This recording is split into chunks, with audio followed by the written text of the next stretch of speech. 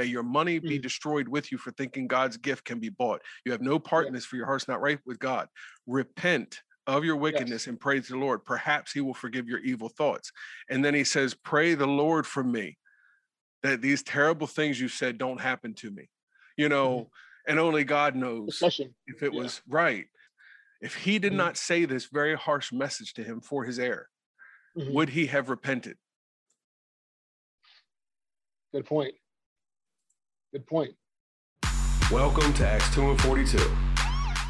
Man, so between our last, podcast that Paul and I did, I had a comment on that video from one of the subscribers, and then kind of simultaneously around the same time, Paul had a question from a friend that seemed to align with this topic here. And it's, we want to talk about why we have to call out names. It doesn't seem loving. It doesn't seem nice. It doesn't seem Christian. It doesn't seem patient. It doesn't seem gentle. It doesn't seem kind. It does, so against our best, intentions, or whatever we think we're trying to do right, we actually do have to call out names. And there's a purpose for it. There's a reason why Paul did it. Reason why we should do it today. So we want to talk about why, and we want to talk about when it's appropriate to do so.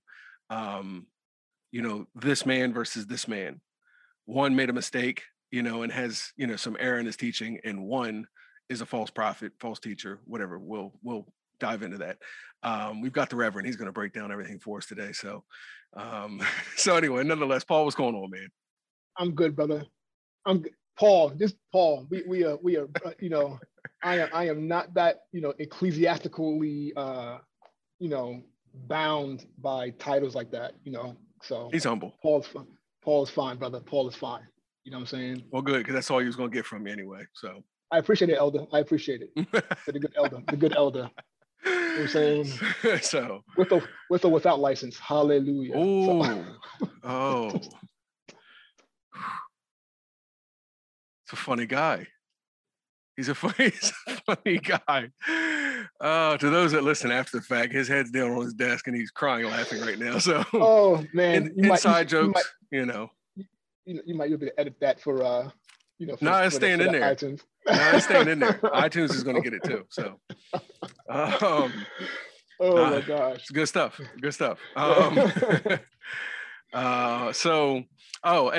lastly, I think what we want to touch on at the end, it's part of this title for a reason, but there's a scripture that's always brought up. Remember, I was on the phone with somebody and they wanted to point out something that was blatantly wrong that a leader was doing. And they said, well, and they were like dancing around it. And they were like, well, I don't want to touch God's anointed, so I was like, oh, can we go read that, and get context and everything. So the scripture says, touch not mine anointed and do my prophet no harm. Paraphrase, something like that. Right. So, and that's why I got a little creative, no disrespect to anyone, but it's like, it almost comes off as like, touch not my wolves and do my false prophet no harm, because we are protecting these guys more so than the first guy that just made a mistake, or has committed a sin or whatever it is. And man, we put his name all in the streets, so, but God forbid you say something about a wolf, and we got problems. So that's what we'll get to the end. And then Paul's going to name names. He's got a list of names that he's going to call out on air later tonight. Man, keep this put me on a spot. Keep this put me on a spot. If it leads to that, I like these podcasts, especially, I like your podcast where we're just able to flow. So if it leads to that, in our discussion, then like last time, then so be it. If not, so be it. I mean, it is what it is. At the end of the day, you sleep like a baby. Yeah. Because it's I say this with respect. It's no skin off my back. You know what I mean? Our job, I believe, as ministers of the gospel, you and I, is to inform God's people of what's good and what's wrong, and what's truth and what's a lie, and to be honest, their feelings, what I'm saying, is not as important as upholding the truth, so the emotional or the the emotional response or backlash that comes along with it, it just might be, something you need to check check yourself. I've been there myself where I've had people in my life that said some things and it was, that were just off. And I got to evaluate and say, okay, is the person that's telling me this more important than what the biblical text says? Mm-hmm. And is it more important than what God's word says? And after make that determination, right. and then you will find out if you are truly serving God or you're an idolater. But let's, we'll it's a little early for name calling, so yeah. Let's dial it back a little bit. Dial it back, Jesus Lord. Yeah. Jesus, so I gotta let you moderate. But yeah, I'll have to. I can see this already. You're gonna enjoy this. Nah, I mean, for anyone, I think Paul stopped the last episode. Was like, sorry if I get wound up, and I'm just tired of it. And it's that. I don't mean any harm. I'm just tired of it. But so I apologize if we have a little bit too much fun, but discussing it. But this, whatever the standard is, of correction, of rebuke, of whatever it is, that's a standard, as far as I'm concerned, amongst anyone I'm associated with. And if you don't like that standard, you normally don't associate with me. So, yeah. But it's reciprocal. There's things that, Paul, I talk to you, you check in. You're like, hey, what's going on with this? Just to offer. It's not like rebuke, but it's just to check in, to see where we are on something. So same with T. T posted something the other day, and I was like, look, you already know how I'm coming in, and it was a gift or whatever of a guy like sparring, like boxing at the camera. Because he told me earlier that day, I hit him with some bombs. Like I hit him, where it hurt, and all right, good. I mean, you asked me, I was invited into the conversation, but if I said something that pricked your heart, that touched a nerve or something, it's probably something that ought to have been said. I didn't say it disrespectfully or out of hate or out of malice. So I wouldn't do that to anyone else, whether I know them or not. I don't even care enough, about people I don't know, I've never met, to have like malice towards them because of, something they teach or whatever. But nonetheless, it is what it is. And there's a reason why we have to call names, why we have to warn, the flock. And is that a good enough, I guess, segue? Paul, I don't know. I'll kind of yield to you. I would say the first why, why we have to call out names above anything else, if there is another reason, is to warn the flock, so the flock can identify who is who. And anyway, so I'll see what your thoughts are, where you want to go, from here. So. Yeah, just to kind of piggyback a little bit on dealing with friends, brothers or sisters in the Lord, and dropping in and responding to certain comments or statements that are said. I think the Bible says, as iron sharpens iron, I'm paraphrasing, so does one sharpen the countenance of his friend. Like, so what does that mean? Iron sharpen iron. There is some resistance.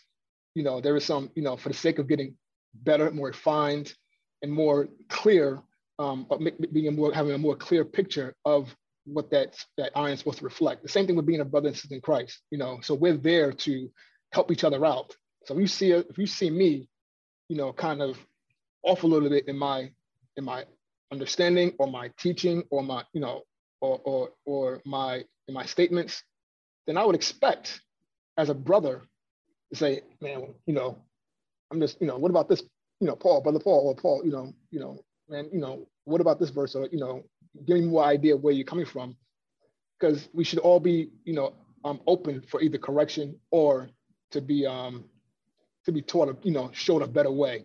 Like Apollos, the Bible says Apollos was teaching, preaching Christ, the Messiah, and what he's doing in John's baptism, and then Priscilla and Aquila came to him and said, it's this, and they said the Bible says that they taught him or showed him a better way, so there's a better way if we find ourselves off. There's a difference between, being off than being totally incorrect, than being false. You know what I'm saying? There's a difference between you know, teaching with zeal and, for the glory of God, comparable to someone that is teaching and preaching something that's blatantly false for their own agenda. Right. So right. Apollos wasn't necessarily preaching false. He just didn't have the deep revelation. Right. He had step of the message one. He was preaching. Yeah. Not step he two. didn't have the full thing. Right. Right. So he was open to receive more instruction for the sake of refining and, having a more better understanding of what he was preaching. You know what I'm saying? He could actually go deeper. So, but anyway, so to kind of go back into our topic, the reason why we are to warn brothers and sisters about false doctrine and false prophets, false teachers, because number one, the Bible, Jesus said so. You go to Matthew 24, I think, I want to say Matthew 24, verse 4, he tells us, I got to get up my New King James. Ooh. What was wrong with the old one? It's the one that I had, man, it's the one I had on deck. It's that one I had on deck. So while you're getting that, I'll read a couple comments. Sheree said, you have to name names. How can you fight an enemy you don't know? And Mrs. Davin Keynes, the Reverend's First Lady, it's because they put those so-called prophets, etc., on such high pedestals that it's almost idolatrous. Yep. Yeah, and I think we want to get with that with the cult of personality in those areas. But dealing with first steps first. When the apostle, when the disciples came to Jesus and said, "Hey, man, when shall these things happen? When's going to be end times? All that." He said in verse 4, he said, "Take heed that no one deceives you." You know what I'm saying? For many will come in my name, saying, "I am the Christ," and will deceive many. So his first way is dealing with making sure that you're not deceived. You know what I mean? Like the first, so Christ wants us to be people who know the truth, and we're able to discern truth from error. Right. So in verse 4, he says, "Take heed that you're not deceived." Many will come in my name, saying they're the Christ. And he goes to verse 5. That's verse 4 and verse 5, and then he jumps down to verse 11. It says, "Then many false prophets will rise up and deceive many. And because iniquity will abound, the love of many will grow cold." So he's warning us about false prophets. You know what I mean? So, and they're going to come from somewhere. So then you jump down to verse 23 to 25, and it says, "Then if anyone says to you, 'Look, here is the Christ,' or 'there,' don't believe it. For false Christs and false prophets will rise and show great signs and wonders to deceive, if possible, even the elect. See, I have told you beforehand." So Christ has already given us the blueprint about deception, and being on the lookout for false teachers, false prophets.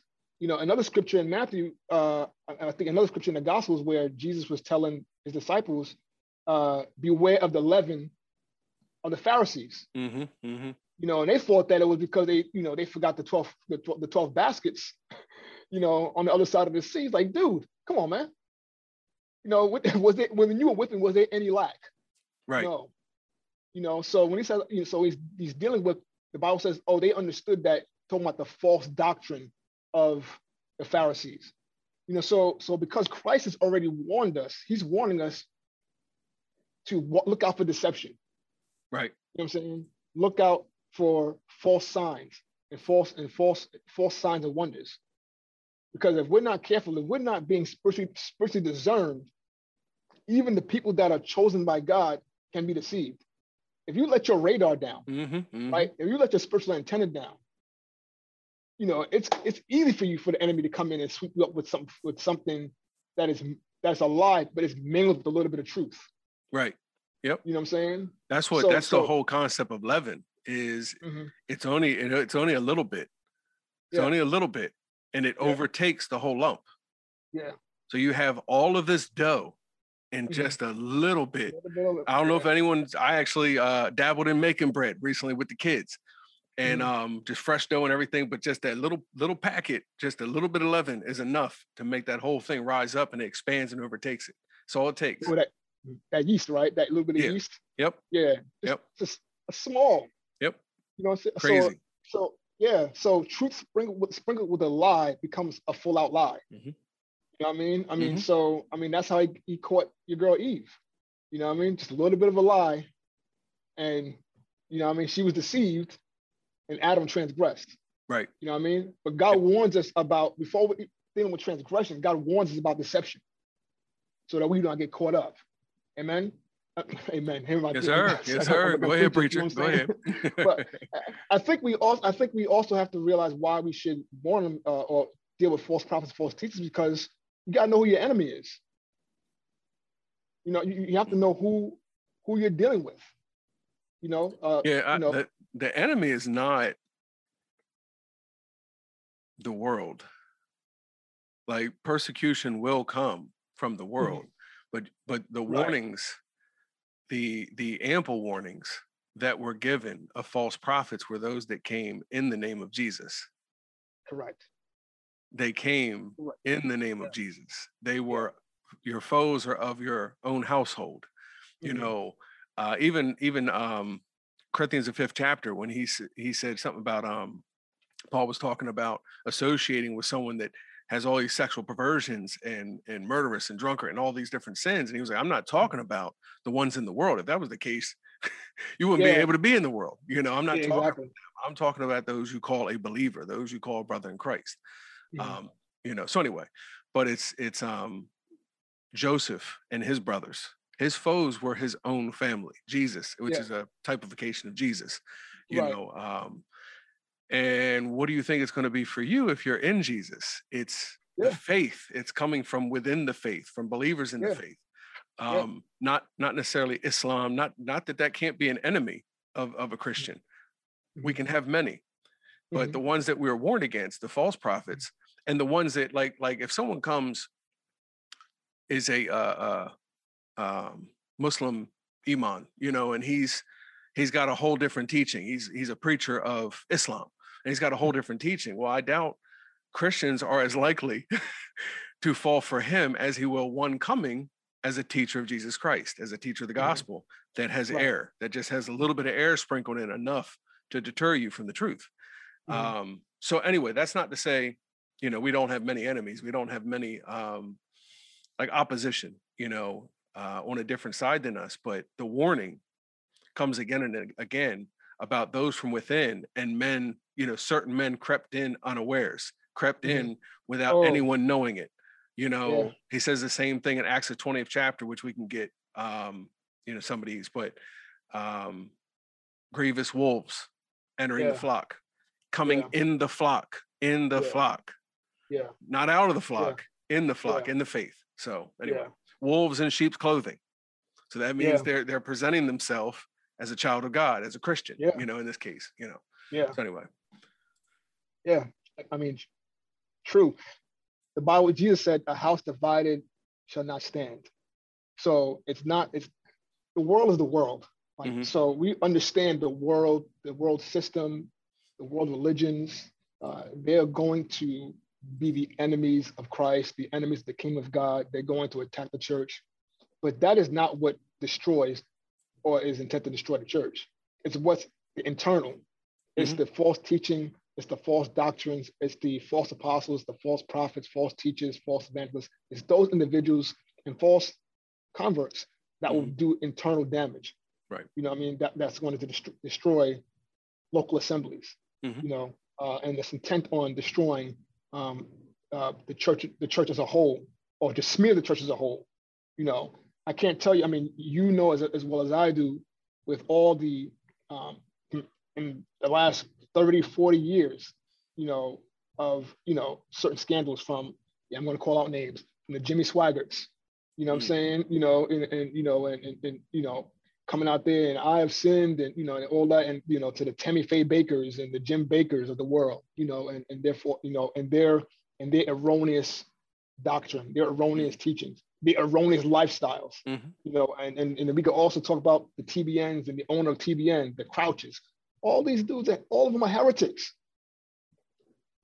What I'm saying? They are. So let me stop right there. And again, I love, and I've had someone tell me off air, like, thank you for stopping and defining certain things, because I don't know what you guys are talking about half the time. Exegesis, eisegesis. So I came to a brother one time, and I actually told him, if you was anyone else, if you was not my brother, based on the things you say, I would call you a heretic. And I said, let me, just so you know what I'm talking about. Heresy means that you practice choice. You are choosing to believe something other than. So you're basically leaning on your own understanding. You're choosing to believe your own interpretation of something. You're choosing to believe something's right or wrong based on your preference, not based on scripture. So that's not that term, can be kind of loaded. People can misunderstand, but let's take the feeling out of it. Like let's this is not just name calling for the sake of name calling. Heresy is a very specific term. And if they're practicing choice and teaching error, based on this is what they believe the interpretation is when it is not. It's false doctrine when it's not found in the Bible. That's heresy. So it's not name calling. You know what I mean? I just want to be clear. It's not name calling. It has a purpose, it has utility to understand that word and that application. So appreciate that. And I like what you said about dealing with feelings, because we live in a time where we are hypersensitive. We're overly emotional. But when we look at the scriptures, we understand that, the true men in the faith were not, like your feelings was minuscule when it came to defending the truth. Paul, and I say this with respect, Paul was a savage. The man said in Galatians chapter, I think in the first chapter, he said, if anyone, whether it be any man or even an angel, preaches another gospel that you have not received or heard, let that man be accursed. He said, even me. Anathema. If I come, teach you another one. Yeah, anathema. Yeah, go ahead. Anathema. So, and then his response is, am I here to persuade God or men? So he's straightforward with it.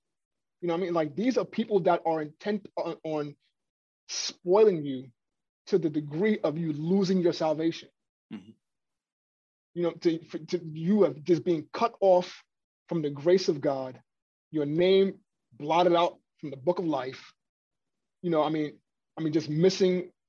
Just missing out on the plan of God, the redemptive plan of God that was already designed for you.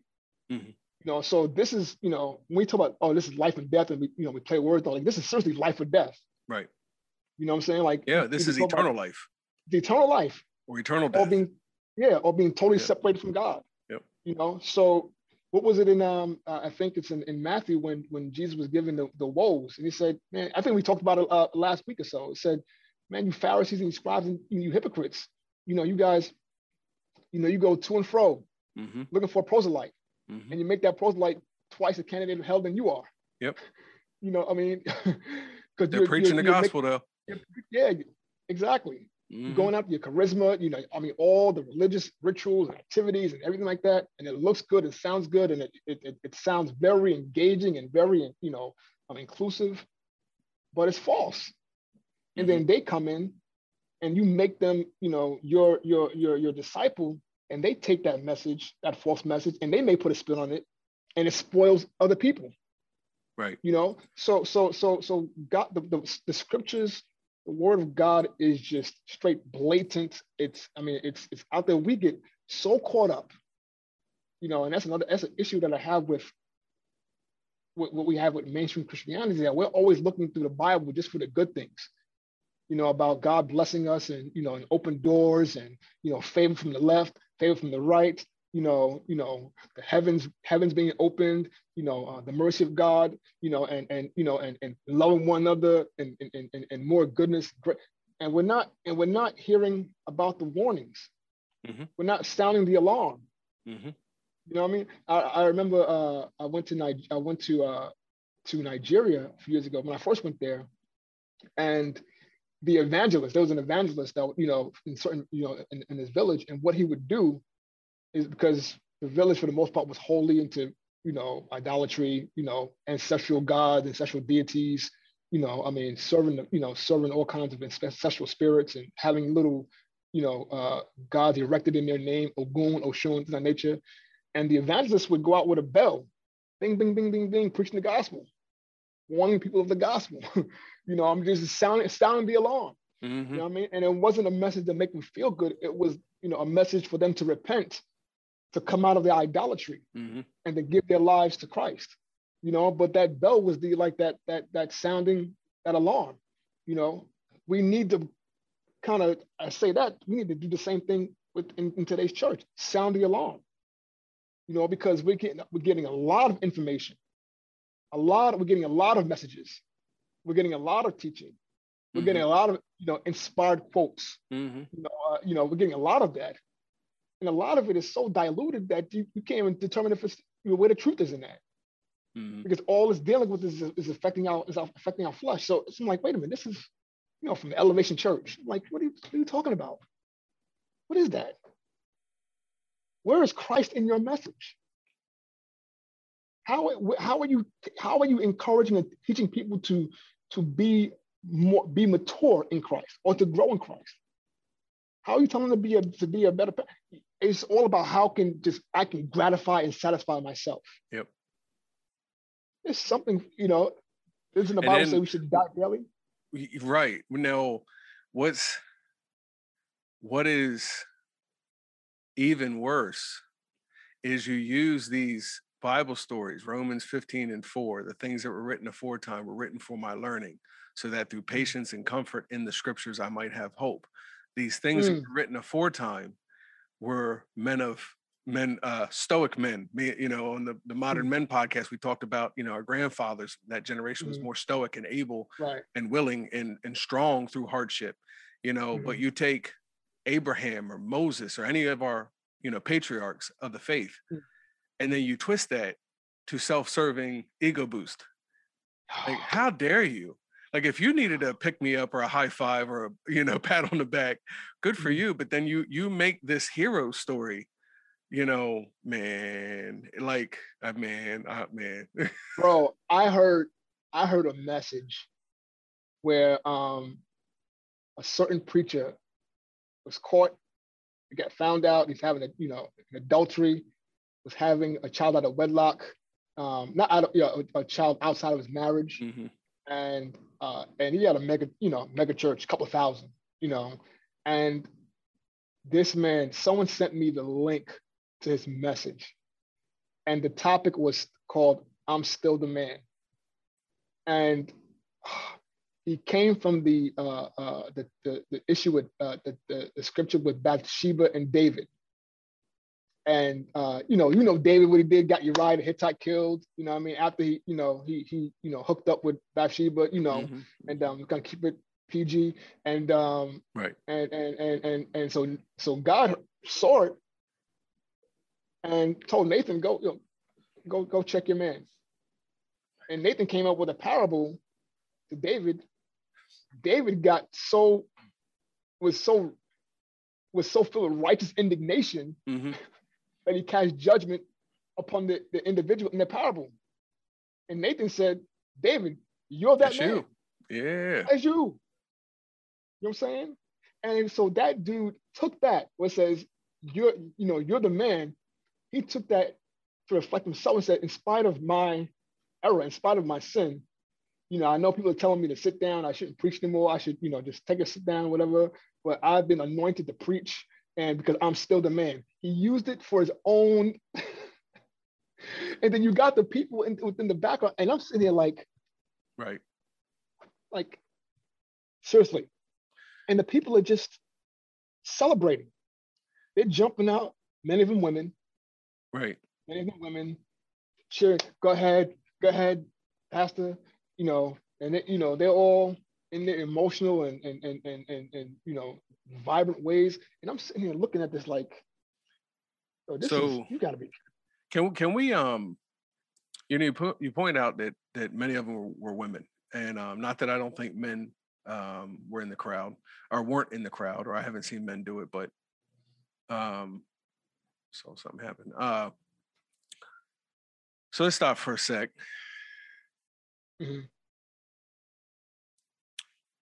I'm trying to think of the scripture off the top of my head. 1 Timothy, the 2nd chapter. Okay. That's not the one that I'm thinking of, but it mentions, let me see, men and women and Adam and Eve. In 1 Peter 3, Adam was first formed, then Eve. Adam was not deceived, but the woman was deceived. The woman being deceived was in transgression. Notwithstanding, she shall be saved in childbearing if she continue in faith and charity and holiness with sobriety. That was one that came to mind. But it's actually 2 Peter 3. Silly women laden with sin.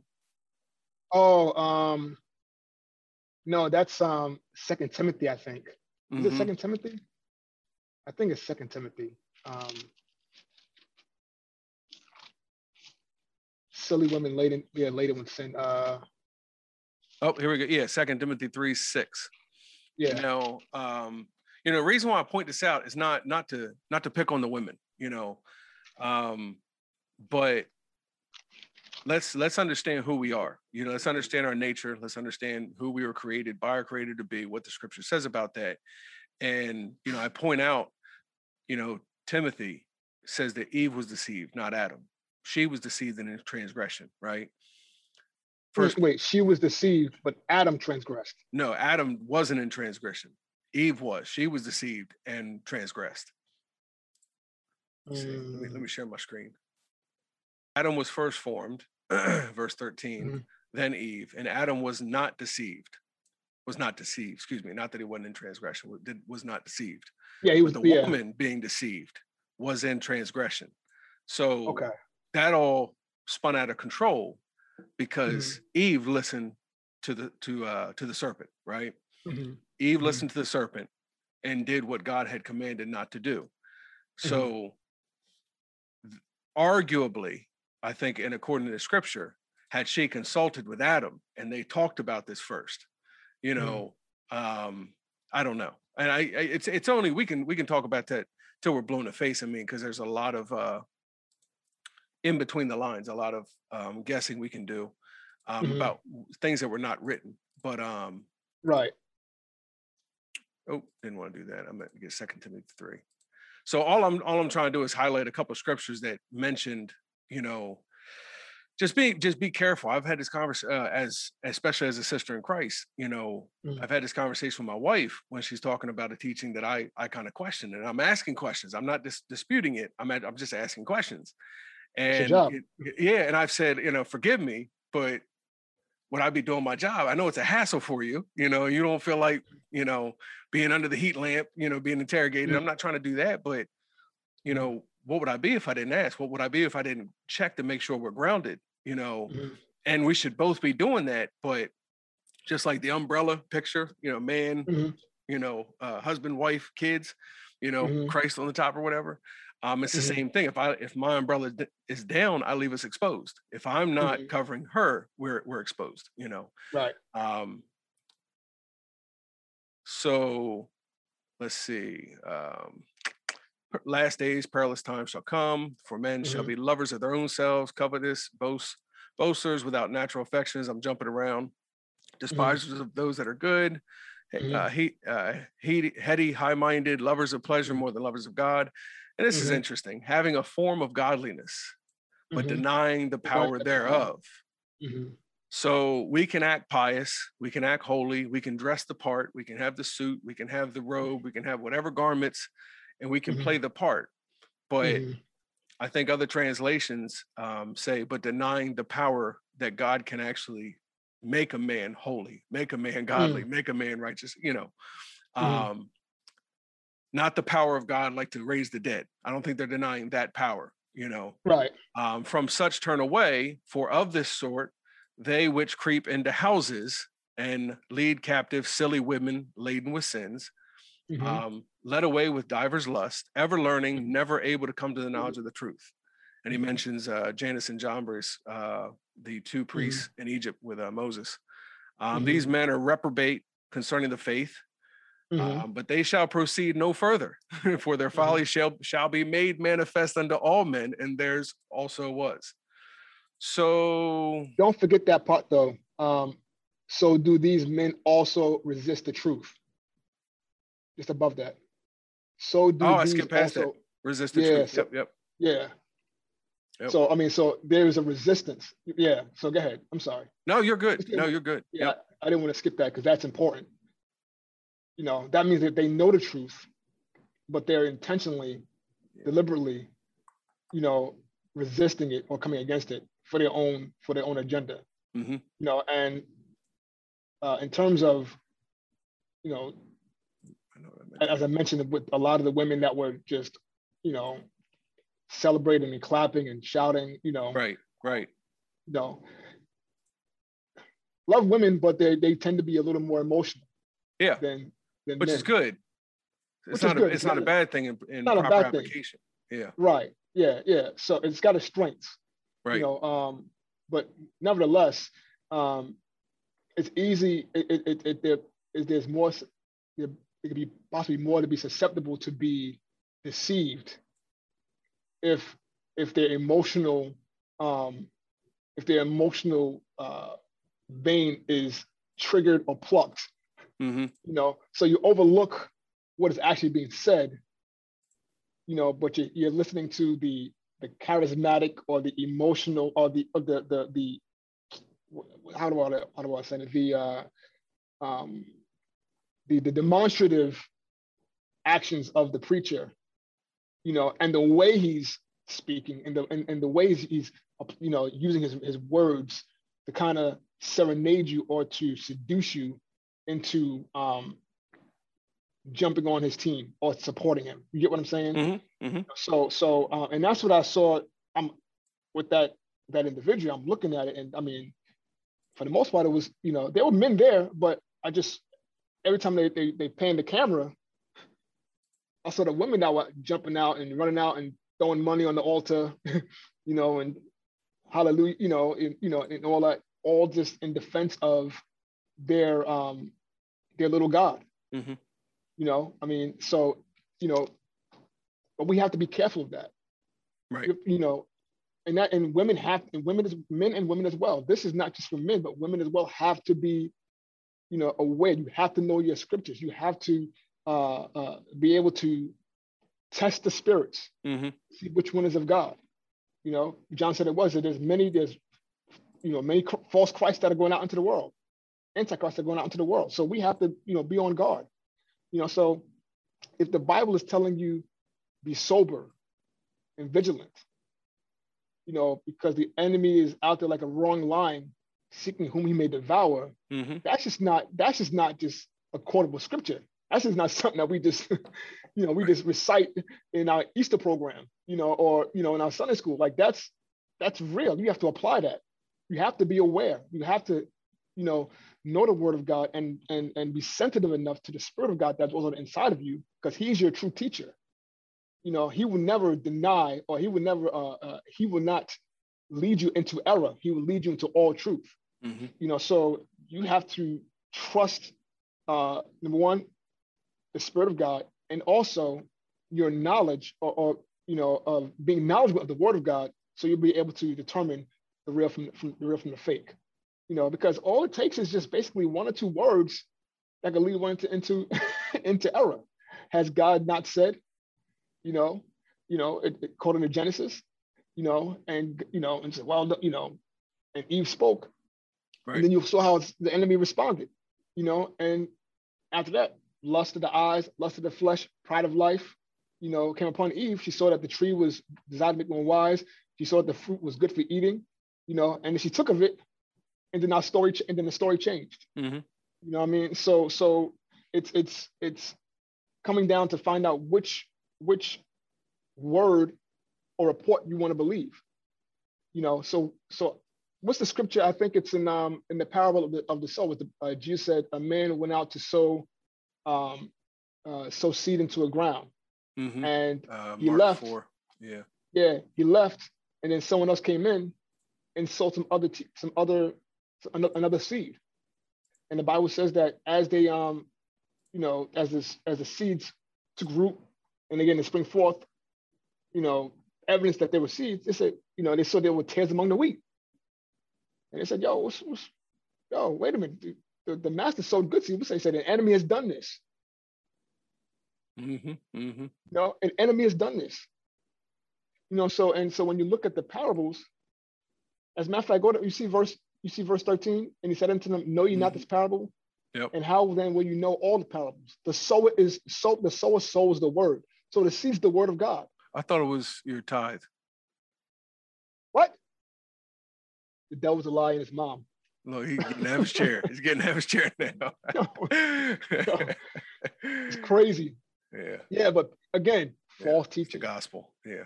The gospel. It's the word. And if Satan is sowing something, what is he sowing? He's sowing another word. Mm-hmm. Get what I'm saying? And he cometh immediately. Taking away the word that was sown into their hearts. Right. So when you now apply that point, the sower sows the word, and you go down to the parable of the tares among the wheat, you understand that the seed is the word, right? And the tares is another word, something that's supposed to grow with the word to either choke up or to entangle or to choke up or to kill off the vehicle that's supposed to contain the word. Get what I'm saying? Mm-hmm. Yep. So Christ has given us the warnings. He was, in the Gospels, in the New Testament, in the Gospels, he's the one that is encouraging us. He's exhorting us to not be deceived, to be mindful, to be aware of the false doctrines, the false teachers, the false scribes, the false apostles, even the false disciples. To be aware, have our eyes opened, so we're not caught unaware. So I would say firstly, it is, a man's responsibility, man over the household, whether it's pastoring or not, but just husband or man over that household, father, to be that solid ground, to make sure you're hearing sound doctrine and you're believing the right things. And, I don't want to, this is not without honor or whatever you call it to the ladies as well. I mean, the churches are predominantly women. And even our conversations, which tend to be long form discussion and of a different variety, which is 90% men on YouTube, our channel still has like 60% or something women because it's the faith, so it's just, where would churches be, without the sisters? They're the ones holding it up and running everything. So it's definitely no shade. It's definitely no disrespect or dishonor. To their credit, though, even to their credit, salute them because they are yearning for the truth. I mean, they have a desire to, right, for the most part, desire to want to serve God and to be pleasing to God. So, right, salute to them. Yeah, and it doesn't matter what attribute men or women have. I don't think attributes are one thing. They're not just a strength. A strength in one way can be a weakness. A weakness in another way can be a strength, depending on application. So, in most cases, so it just so happens that again, the characteristics and attributes that women tend to have, that according to the Bible, that's exploited. That's like the weak point that the enemy knows. That if we can find an unguarded woman, if we can find the sister in the church or the wife or whatever, without the husband, without the pastor, without whoever protecting them, to make sure they're rooted, they can creep in, and he gives an example there. So nonetheless, but I would argue secondly, I want to pull a scripture up. I don't want to take a scripture and then therefore make an ironclad doctrine out of it. But I do want to put emphasis. I'm not saying as far as if we were to answer the question, who calls out or who pinpoints the false prophet, the false teacher, the wolf in sheep's clothing. I don't think it's just elders that can do this. So I don't want to say that, but I will say that Acts 20 and 28, which I pulled up on the screen, I did it in Greek so we could see it a little better. It has given a very direct instruction to the elders. May not be exclusively for elders. If you're not an elder and you happen to see someone for their fruits, I think I had Matthew 7, you know a tree by the fruit it bears, beware of false prophets, which come to you in sheep's clothing, but inwardly they're ravening wolves. You will know them by their fruits, right? So let's say you spot them. Great. Well, I'm not an elder. I'm not saying that, you know what I mean? So I don't want to go and make this like real strict doctrine. It has to be elders, but nonetheless, Paul's addressing the elders here in Acts 20, 28, and he says, be on guard for yourselves and for all the flock. Again, it's protecting the flock, it's warning the flock, and we are to be on guard. We're not just sitting here picking fights. We're not just sitting here bored and are like, oh, see what he did, false prophet, let's call him names, you know. Be on guard for yourself and for all the flock among you, which the Holy Spirit has made you overseers. That's the word bishop. The Holy Spirit has made you the bishops, the overseers, the superintendents, those giving oversight, to shepherd. The act of shepherding is to guard, to guide, to herd, to protect that flock. The church of God, which he has purchased with his blood. So that's a mouthful. That's a lot there. So I do want to say, I did want to point this out, that look, if maybe not exclusively elders, but if no one else, there should be elders standing there with a staff in their hand. And what's the staff for? That's to hit the wolf in the head. Box the wolf. Yeah, the wolf. I'm not talking about a sheep that has a broken leg or a sheep that's dirty, fell in the mud or something like that. Not a brother overtaken in a fault, not this, that, or the other, but a wolf, a false prophet. When you were reading, where were we? This thing just came up and blocked my screen, so I can't see it. Scripture we got. I think I closed it out, but it gave a couple scriptures in Jeremiah as a cross reference to the scripture you referenced. Here it is. When you quoted 1 John 4:1, believe not every spirit, but try the spirit, whether they are of God, because many false prophets are gone out into the world. And look at these nice little cross references. Do not listen, Jeremiah 23:16, do not listen to the words of the false prophet who prophesied to you. They are filling you with false hopes. What happens when you have false hopes and it doesn't come to pass? Oh man, yeah. If you're not careful, your whole faith will be shipwrecked. Yep. Yeah. They speak visions from their own minds and not from the mouth of the Lord. Yep. And there's a bunch of them, So this is very detrimental, very harmful. And if nothing else, like in Acts 20 here, the elders are the ones that should sit back and say, this is a false prophet. This is a false teacher. This is a wolf in sheep's clothing. Stay away from them. Even to the point that Paul did. I don't have it pulled up to have ready. But even Paul was talking about, was it Alexander the coppersmith, who did me great harm? Yeah. Like, he didn't say he taught false doctrine. He's misleading people. No, he was a coppersmith that did something harmful to Paul. And he was like, look, if you go around him, stay away from him. He'll hurt you. Yeah. I don't know the context. I don't, but anyway. So Alexander the coppersmith was the guy that was, serving, that was making the idols to Diana. Yeah. Gotcha. But I didn't know it was the same guy. Yeah, the same guy. So he was trying to wreck Paul's life. Because they were losing money because souls were being saved in that area. So there was no need for them to get a small statue or any type of idol, erected idol for their house, for their room, for their altar, or whatever. So it was messing up their revenue stream. And so that's part of the message. You read it, but I'll go forward to say that definitely the elders, the bishops, the pastors, the leaders of the assemblies of God are admonished or instructed, are commanded to protect the sheep from false teaching, false doctrine. But I'm going to go and say it's for everybody, because just going back to your Jude, to the letter in Jude, He said, verse 1 says, a bondservant of Jesus Christ and brother of James, to those who are called, sanctified by God, the Father, and preserved in Christ Jesus. Mercy, peace, and love be multiplied to you. Verse 3, beloved, while I was very diligent to write to you concerning our common salvation, I found it necessary to write to you, exhorting you to contend earnestly for the faith which was once for all delivered to the saints. For certain men have crept in unnoticed, who long ago were marked out for this condemnation. Ungodly men who turn the grace of our God into lewdness and deny the only Lord God and the Lord of our Lord Jesus Christ. Mm-hmm. So he's speaking in the macro. He's speaking to all who are called. Mm-hmm. Whoever was receiving that letter, it was for everybody, not just for the elders.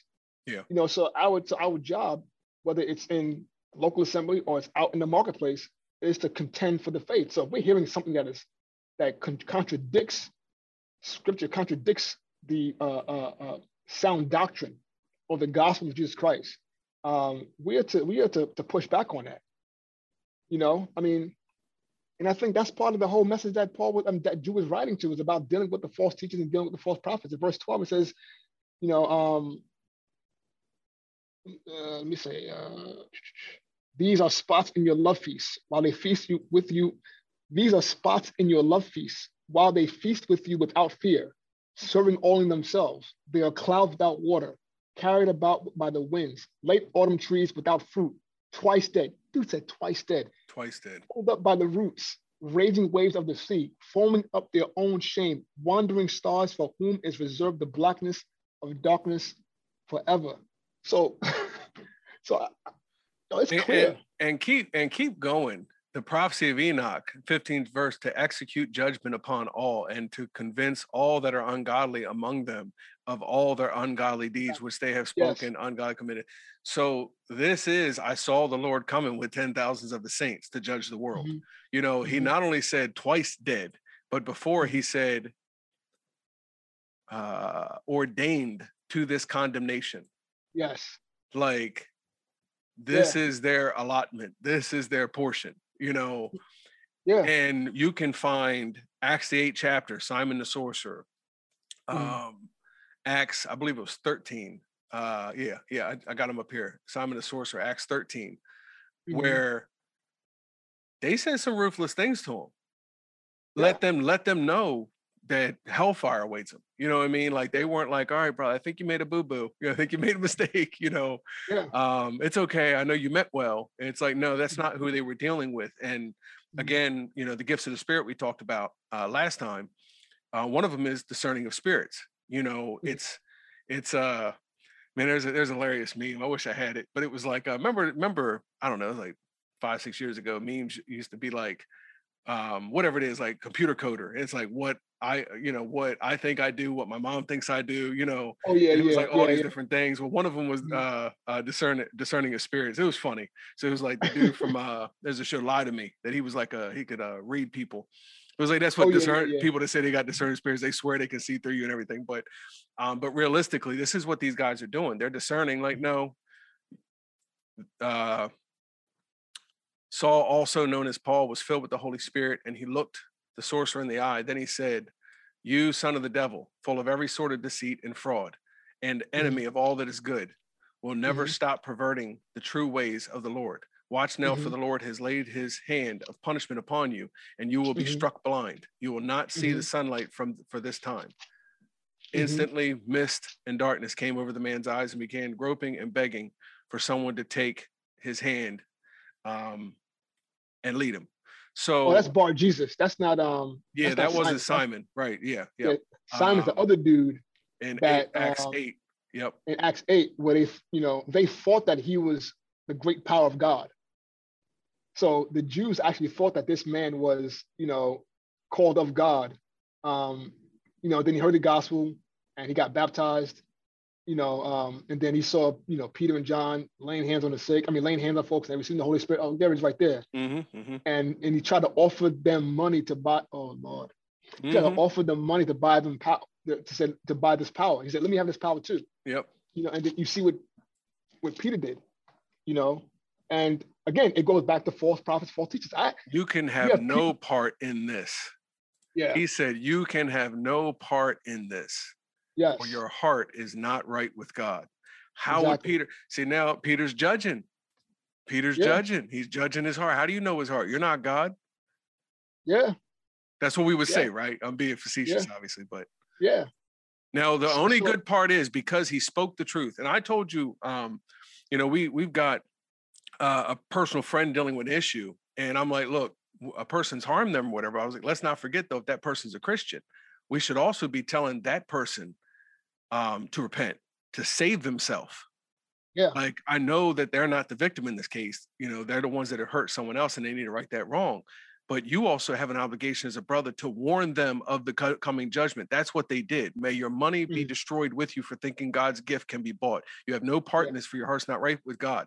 Repent of your wickedness and pray to the Lord. Perhaps he will forgive your evil thoughts. And then he says, pray the Lord for me, that these terrible things you said don't happen to me. And only God knows if it was right.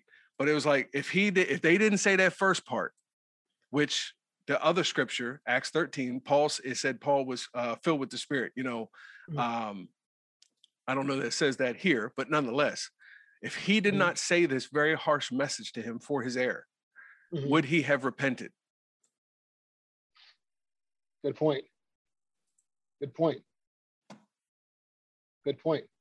So we're not just, like I said, why? Protect the flock. The second why is to try to save that man. Yep. You are an error, sir. You are a heretic. You are a false prophet. You are whatever. You are hurting people, whatever the case may be. Save yourself from hell. Yeah. And even to Jude, what you said in Jude, or not what you said, but you brought up Jude, and I point out ordained to this condemnation, man. What was it? Hezekiah, that Isaiah came and brought him the prophecy that he was going to die. And he repented, he repented and he cried out to the Lord. The Lord spared him, like if I'm not mistaken, I'm paraphrasing obviously, but he didn't repent. The Lord said, get your house in order for surely you shall die. And then he turned his face and just prayed, to the Lord, basically for mercy. And the Lord told Isaiah as he was walking in, I think going through the garden, he said, go back and tell him I've heard your prayer. And then he extended his life, I think another 12 or 15 years, But at that time, Hezekiah was righteous. He was doing right. He was good. But yeah, he prayed because that was upon him. So I think the important part is, as well as in dealing with false teachers and false prophets, is for those who are in error, to remind them to repent, because unless they've been turned completely over, like I think I said it earlier, or maybe another time we were talking, except for those whose conscience may not have been seared with the hot iron, meaning that they're basically irredeemable. But repentance needs to be, broadcast. Repent. You know what I'm saying? Like, repent from this wickedness. If not, damnation is your portion. And I think we kind of have to kind of bring that back into our messages about the importance of repentance, about the importance of judgment, about the importance of, conviction versus condemnation. These things need to kind of be, just to kind of keep the church well balanced. The church is unhealthy, man. We're walking around like a bunch of, diabetics. Got all kinds of issues, and we're not. And if you say anything, you're fat shaming. Yeah, exactly. Yep. You know what I'm saying? So, and it goes to, like what touch not my wolves, touch not my anointed. We get real religious when it comes to our favorite whoever, and we erect them on this pedestal. I think Davin said it. We put them on this pedestal that is almost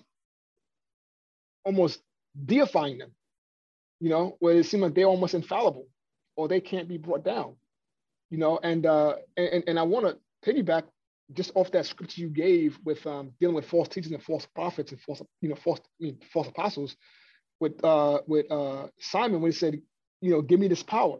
We've got people who's literally telling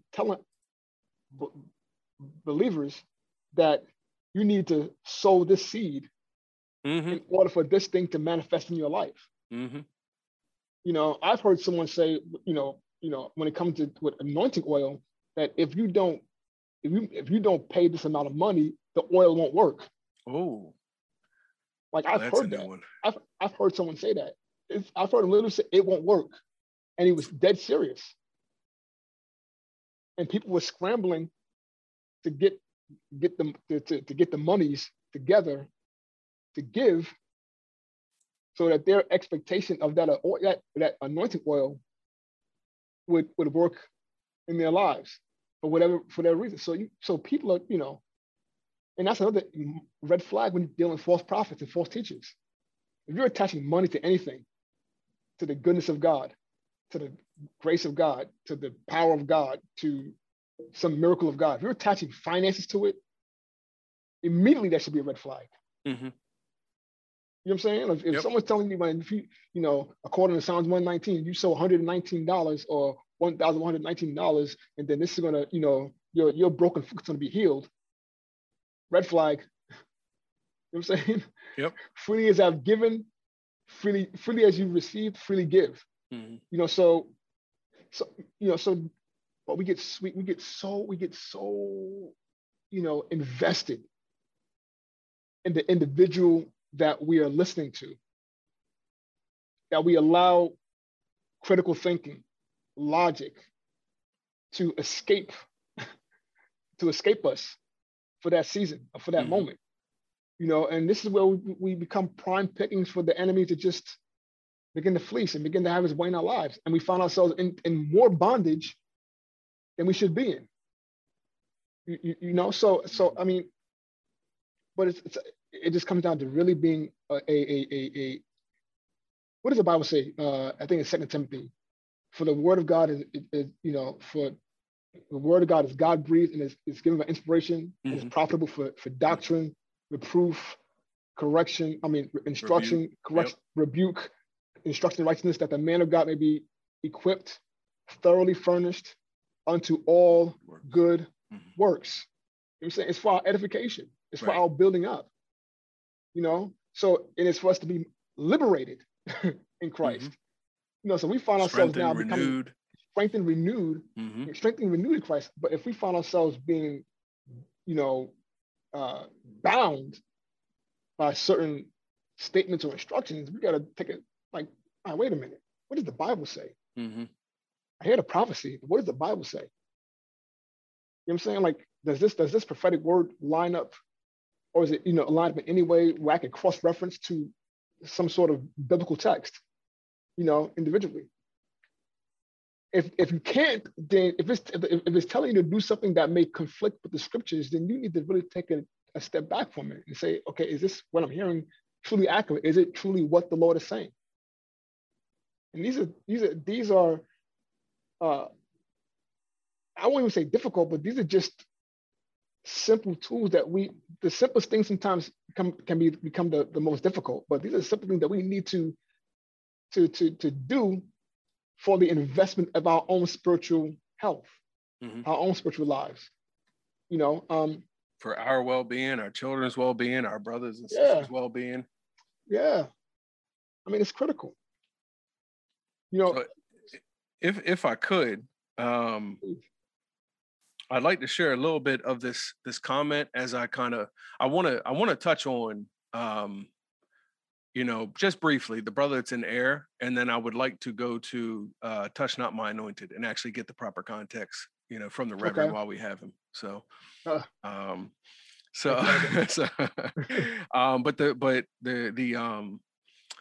YouTube comment on the last one, I don't know if they understood who. I think, Paul, you referenced that there was these first group of guys, false prophets, who we would categorize as false prophets.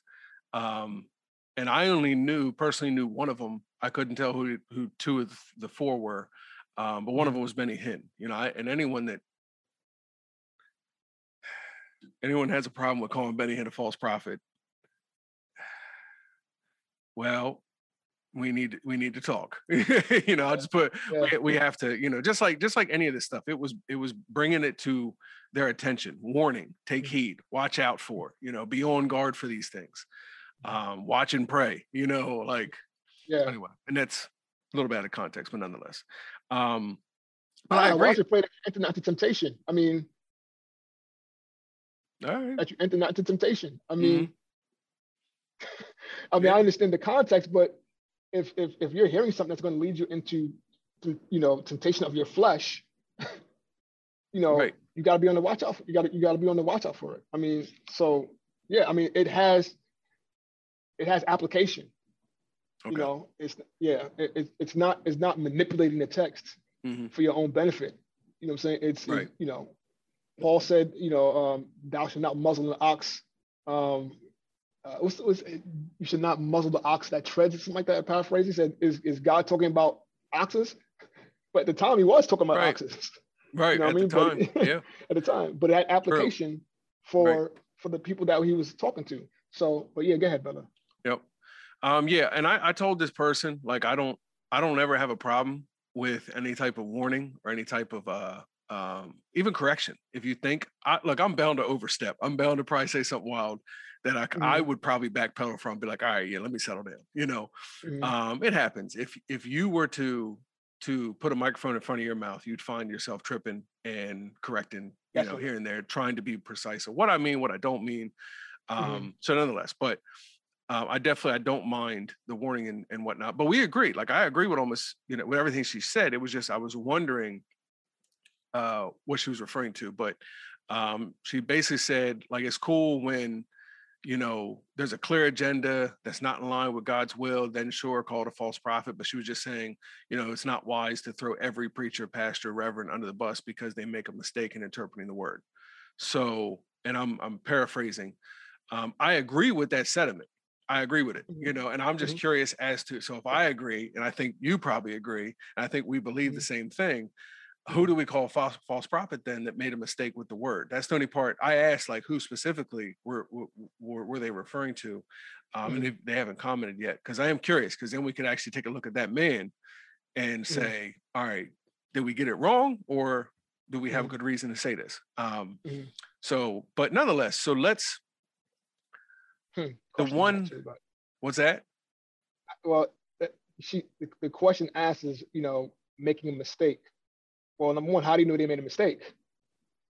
A mistake is, through ignorance. So, how do you know that what they are saying is unintentional? And secondly is if it's someone that is well known, where you can go to their own website, or you go to their YouTube, or you could go to Twitter, or whatever it can be, just check their body of work. You know what I mean? And not look for the elements of truth, things that you agree with. But remember, we're watching for the leaven. We're watching for that little bit of error that's being sprinkled in, that the sower comes along. Yeah. Exactly. So it's not about throwing every pastor, every leader, every teacher, under the bus. Bro, we're ministers of the gospel ourselves. I don't think you're throwing me under the bus, and I don't think I'm throwing you under the bus. So we're not putting it on that, on a level like that. But but yeah. So you brought it up, and I'll go ahead and just share it. I think this you mentioned it before, and it's a perfect example of not even the fact he made a mistake, but just the fact he didn't have the fullness yet. He didn't have the full, gospel message. His the forerunner, for Jesus, he had his teaching. It was not in error. It was not wrong. It was not a mistake. He just hadn't gotten word that the one which John preached had already come. So, and that's Apollos in Acts the 18th chapter. Eloquent man, mighty in scriptures, a man instructed in the way of the Lord, being fervent in spirit, spoke and taught diligently the things of the Lord, knowing only the baptism of John. And he began speaking boldly in the synagogue, whom when Aquila and Priscilla heard, they took him, took him aside and expounded to him the way of God more perfectly. So You know, I don't Go think. to Go ahead. read that next verse though. Okay. You know, to kind of you know bring Yeah. it home and then go back. Yeah. And when he was disposed to pass into Achaia, the brethren wrote, exhorting the disciples to receive him, who, when he was come, helped them much, which had believed through grace. For he mightily convinced the Jews, and that publicly showing by the scriptures that Jesus was Christ. Mm. So, the church say amen. Yeah. And I don't think the men that we've labeled false prophet are Apollos. I don't think we would see a modern day Apollos, someone who was instructing in the way of the Lord, fervent in spirit, and well-meaning, well-intended, and said, you know, kind of like you know, a different denomination with just slightly different doctrine. You know, I don't think you or I. You mentioned Vody. He teaches the same thing, called her names, you know, Peters, you know, and so forth. We may differ on doctrine, but I'm not going to, you know, call them wolves in sheep's clothing or, you know, bring attacks on them because we have doctrinal differences, kind of down in the, whatever. Outside of, you know, Christ, believing in the Son of God. So anyway. And I think that like with this particular scripture, is not that Apollos was wrong. He was accurate. He just was missing some more information. You know what I'm saying? So he spoke and taught diligently the things of the Lord, knowing only the baptism of John. So there was a limitation on his knowledge. So when he some of the family, being Priscilla and Aquila, you know, heard him in love, because obviously they knew that he was very zealous and he was right, but they wanted to enhance, you know, his teaching, you know, and they taught him, you know, in the Bible says they taught him a more perfect way. And once he had that revelation, he continued to, you know, his message matured, and he was able to just, you know, carry on doing great things, exploits for the kingdom of God. You know, so it wasn't like he was in error or he was making a mistake. He didn't have the full revelation. Which was the same with any of John's disciples up until Christ. And if they weren't an eyewitness of it, they would have to have someone tell them he came. The guy, you know, the guy that was preached, he came, you know, so.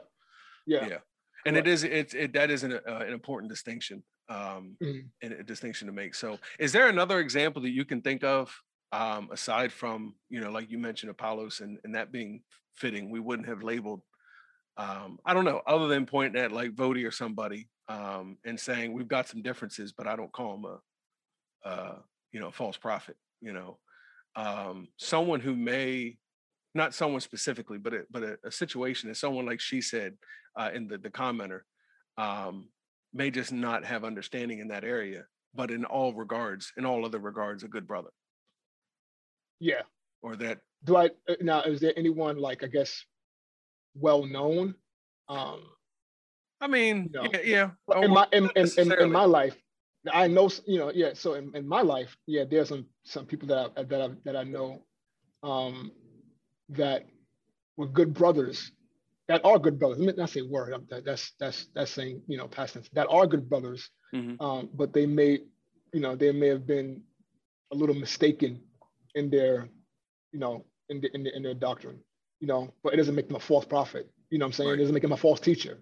You know, because the gospel of Jesus Christ, you know, they're not preaching another gospel, you know, according to 1 Corinthians 15. Where's that line? What does that look like for you?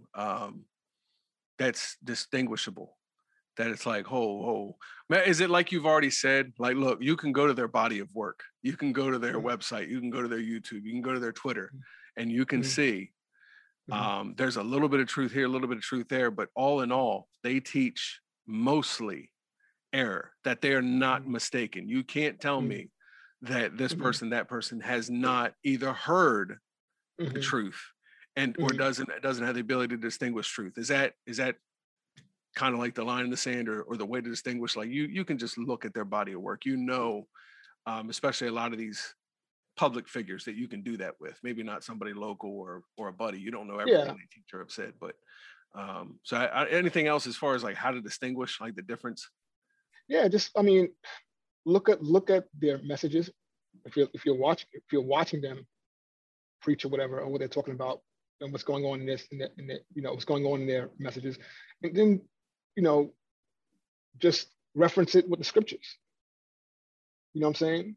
And this may not be everybody, because everybody may not be as you know, as well, but you just, anything that preaches another gospel, anything that takes away from that puts on the onus on man, or puts the reflection or the I guess the pinpoint on man and more than Christ, to me is a false teacher.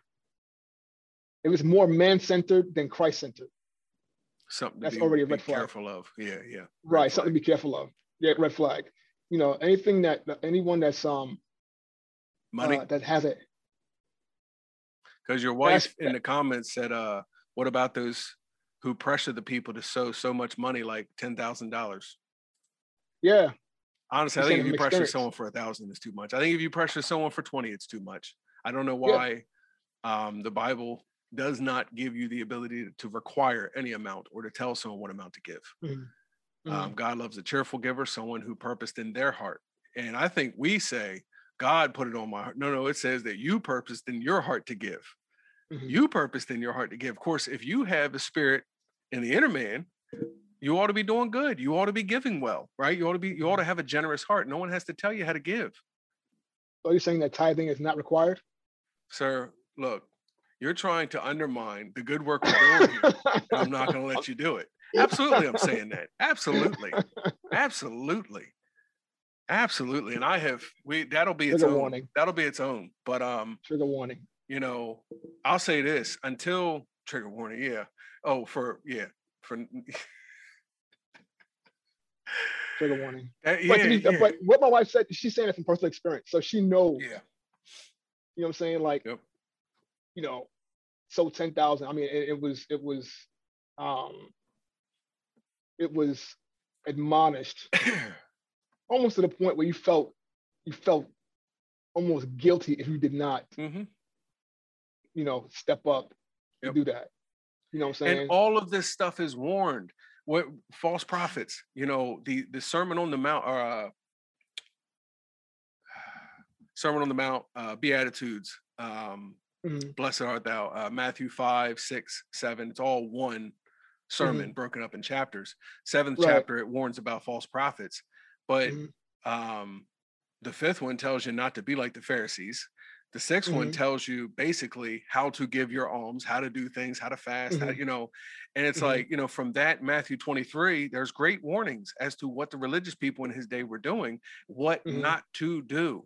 And it is the mirror image of church. Trust me, that's for another whole podcast where I want to dive in and just define the church is Pharisaic, period. It's modern day Pharisee religion all over again. And it's everything. You can literally half a dozen to a dozen, like a list somewhere in that range. He told them not do this, you do that. He told them not do this, you do that. He told them not do this, you do that. It's the church, not one person, you know, but collectively the church. Oh, he's excited, bro. Yeah. There's a list of what not to do. Yeah, the modern church is Pharisaic, ritualistic, and that's men, period. Men, it's something gratifying to the flesh when there can be, and I think God gave us sufficient ones, but the ones he gave Christians don't gratify you. There's things that you can do that are reminders. Reminders are good, you know, and refreshers, you know, the body and blood of Christ and things like these are good things that you do, reminding each other of that day that's coming, of his death and of the day that is to come. Like, but all that focuses on him. Like you said, the warning is anything that focuses on us. Rituals that we do, man, I don't know what it is, but paganism all the way through to the church.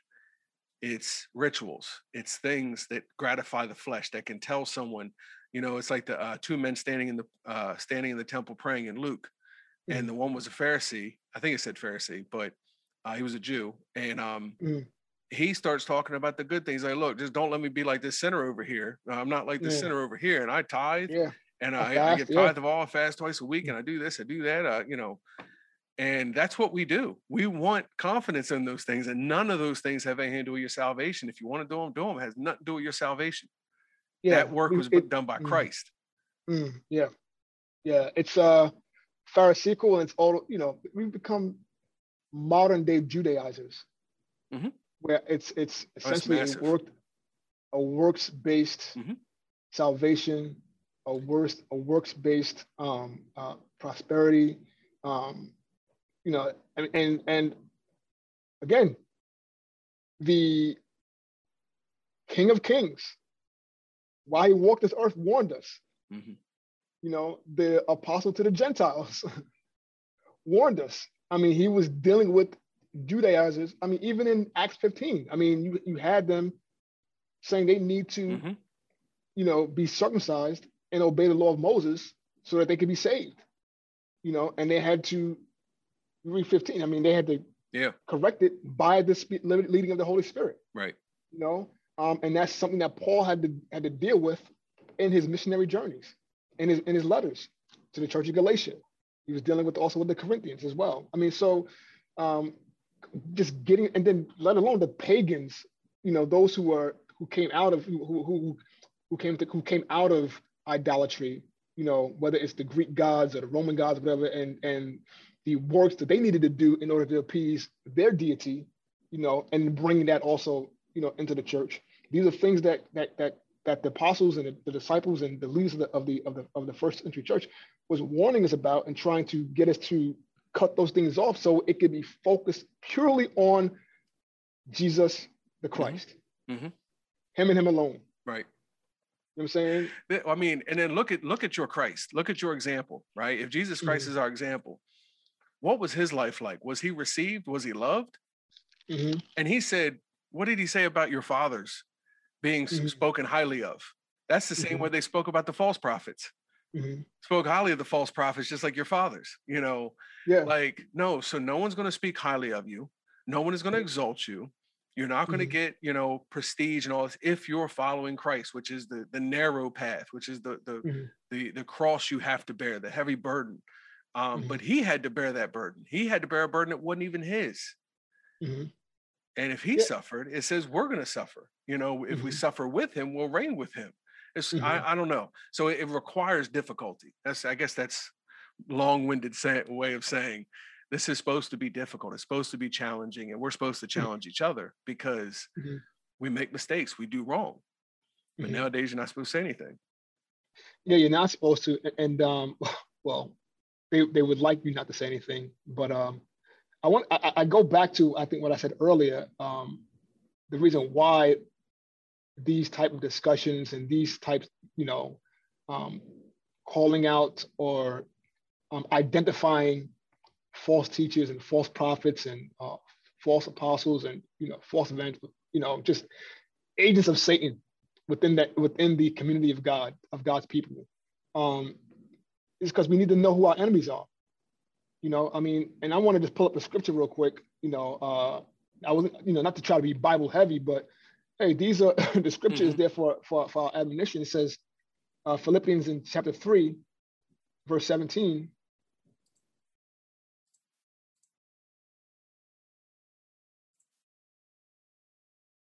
Oh, you got the NIV or the New King James, huh? Yeah. You know, but anyway, you go, it's all good. You know, but verse 2 and 3 tells you to beware of the Judaizers. You know what I mean? Like, beware of dogs, beware of evil workers, beware of the mutilation, or we the circumcision. You know, so these are the folks who are coming into. Isn't that divisive? They're promoting division. I thought, you know, that the Jews were God's chosen people. Why would they call them dogs and evil workers? Yeah, because they're coming in preaching a different gospel. Confidence in the flesh. Yeah. We were saying that. Exactly. So when you go down to verse 17, you know, after Paul gives his own resume, brethren, join in following my example and note those who so walk as you have as for a pattern. For many walk, of whom I have told you often, and now tell you even weeping. The man is that they are enemies of the cross of Christ, whose end is destruction, whose God is their belly, and whose glory is in their shame, who set their minds on earthly things. And then it tells us, for our citizenship is in heaven, from which we also eagerly wait for the Savior, the Lord Christ Jesus, who will transform our lowly body that it may be conformed to the image, to his glorious body, according to the working by which he is even able to subdue all things himself. But he says, follow my pattern, and as I've told you often, like that 18, as I've told you often, and now tell you even, so it's not like he is happy about this. But he's telling you this because we have true enemies of the cross, right? Who are within our camp. I was getting ready to say, and like we started off saying, they come in Jesus' name. They are in the faith. They are of your household. They are of the same faith, and they are enemies of the very faith that they proclaim. Exactly. So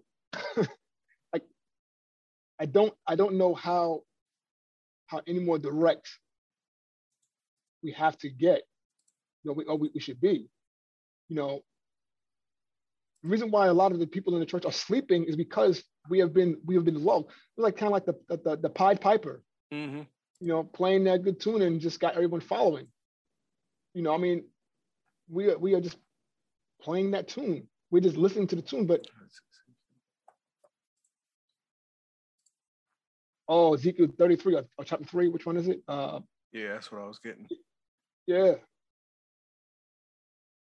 And I like what it says. I think someone said in the comments, it says that the reason why people don't speak up is because they're afraid of the backlash.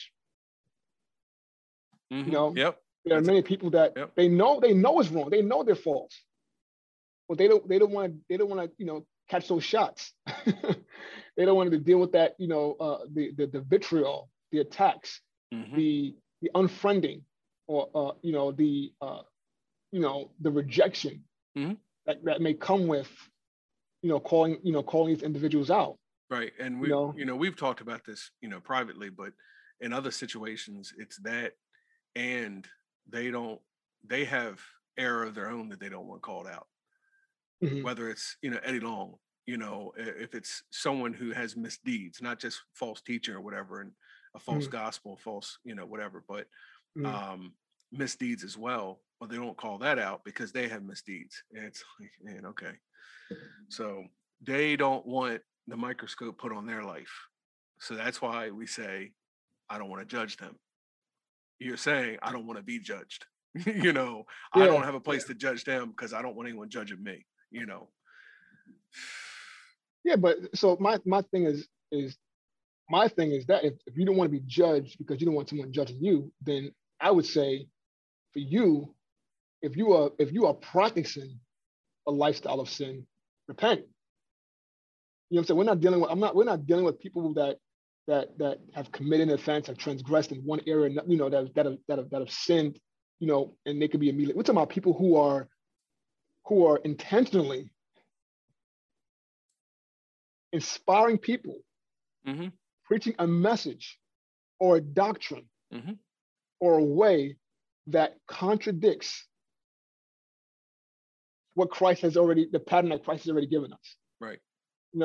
So this is what we're dealing with. They're not so. I didn't do that. So as far as you don't want to be judged, well, shoot, repent, man. Lord, forgive me, and then get back on track. You know what I'm saying? I mean, because you may have some faults, or you may have some, you may not be squeaky clean per se. Does not mean that you should not uphold the righteous standard of God's word. You know what I'm saying? And right. call out fraudulent teaching and preachers or pastors for what they are. You know what I'm saying? Handle your business.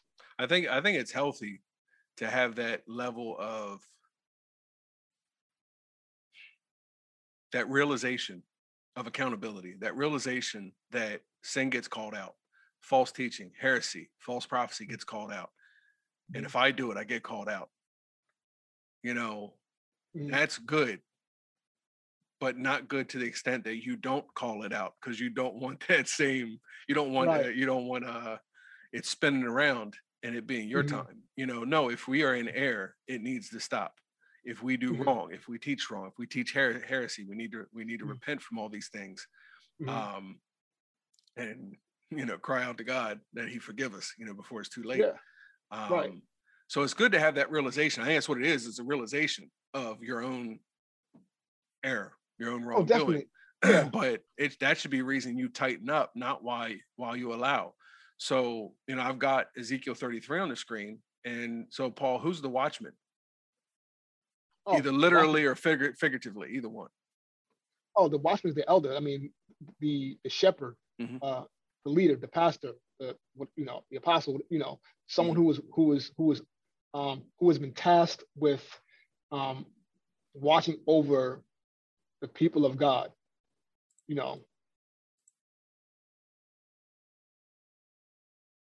had it. Acts 20. Yep. I mean, Yeah, I was going to go back and get it, but we saw it. I don't know why I pulled those up. But yeah, Acts 20. Yeah. The message to the elders. It said he said it right. Paul said it right there. And if he's an apostle, that's the apostle's doctrine. That the elder is to watch over the flock, is to guard himself and to guard the flock of God, which he's been entrusted to do. He's been given oversight. He's been made a superintendent. Or we have, the elders of the faith have been given oversight to watch for and care for. You joked about the license, man, bro. The piece of paper and the absence of the piece of paper. Nothing wrong with tradition and honor and things, but that does not affect my care and concern for the flock. The paper didn't all of a sudden make me feel like a watchman and be like, man, I gotta watch these folks and make sure I'm there for them and teach them right and whatever. And the absence of the paper doesn't do that either. I still do what I do. I told one person, I was like, look, you call me, I'm on the phone with you 3 hours. Don't act like I'm not here, or that we can't, do this, but so nonetheless, that's a whole other story. You were joking, but it's I don't know. I don't understand anyone. Of course, everyone's got a title now. Everyone's got a title. But I don't understand how you dare take the title and I don't want to be dramatic, but aren't very careful about the responsibility you've taken on. So if the watchman sees the sword come, if the watchman knows and does not blow the trumpet, and the people are not warned, if the sword comes and takes any person from among them, the blood will be required at the watchman's hand.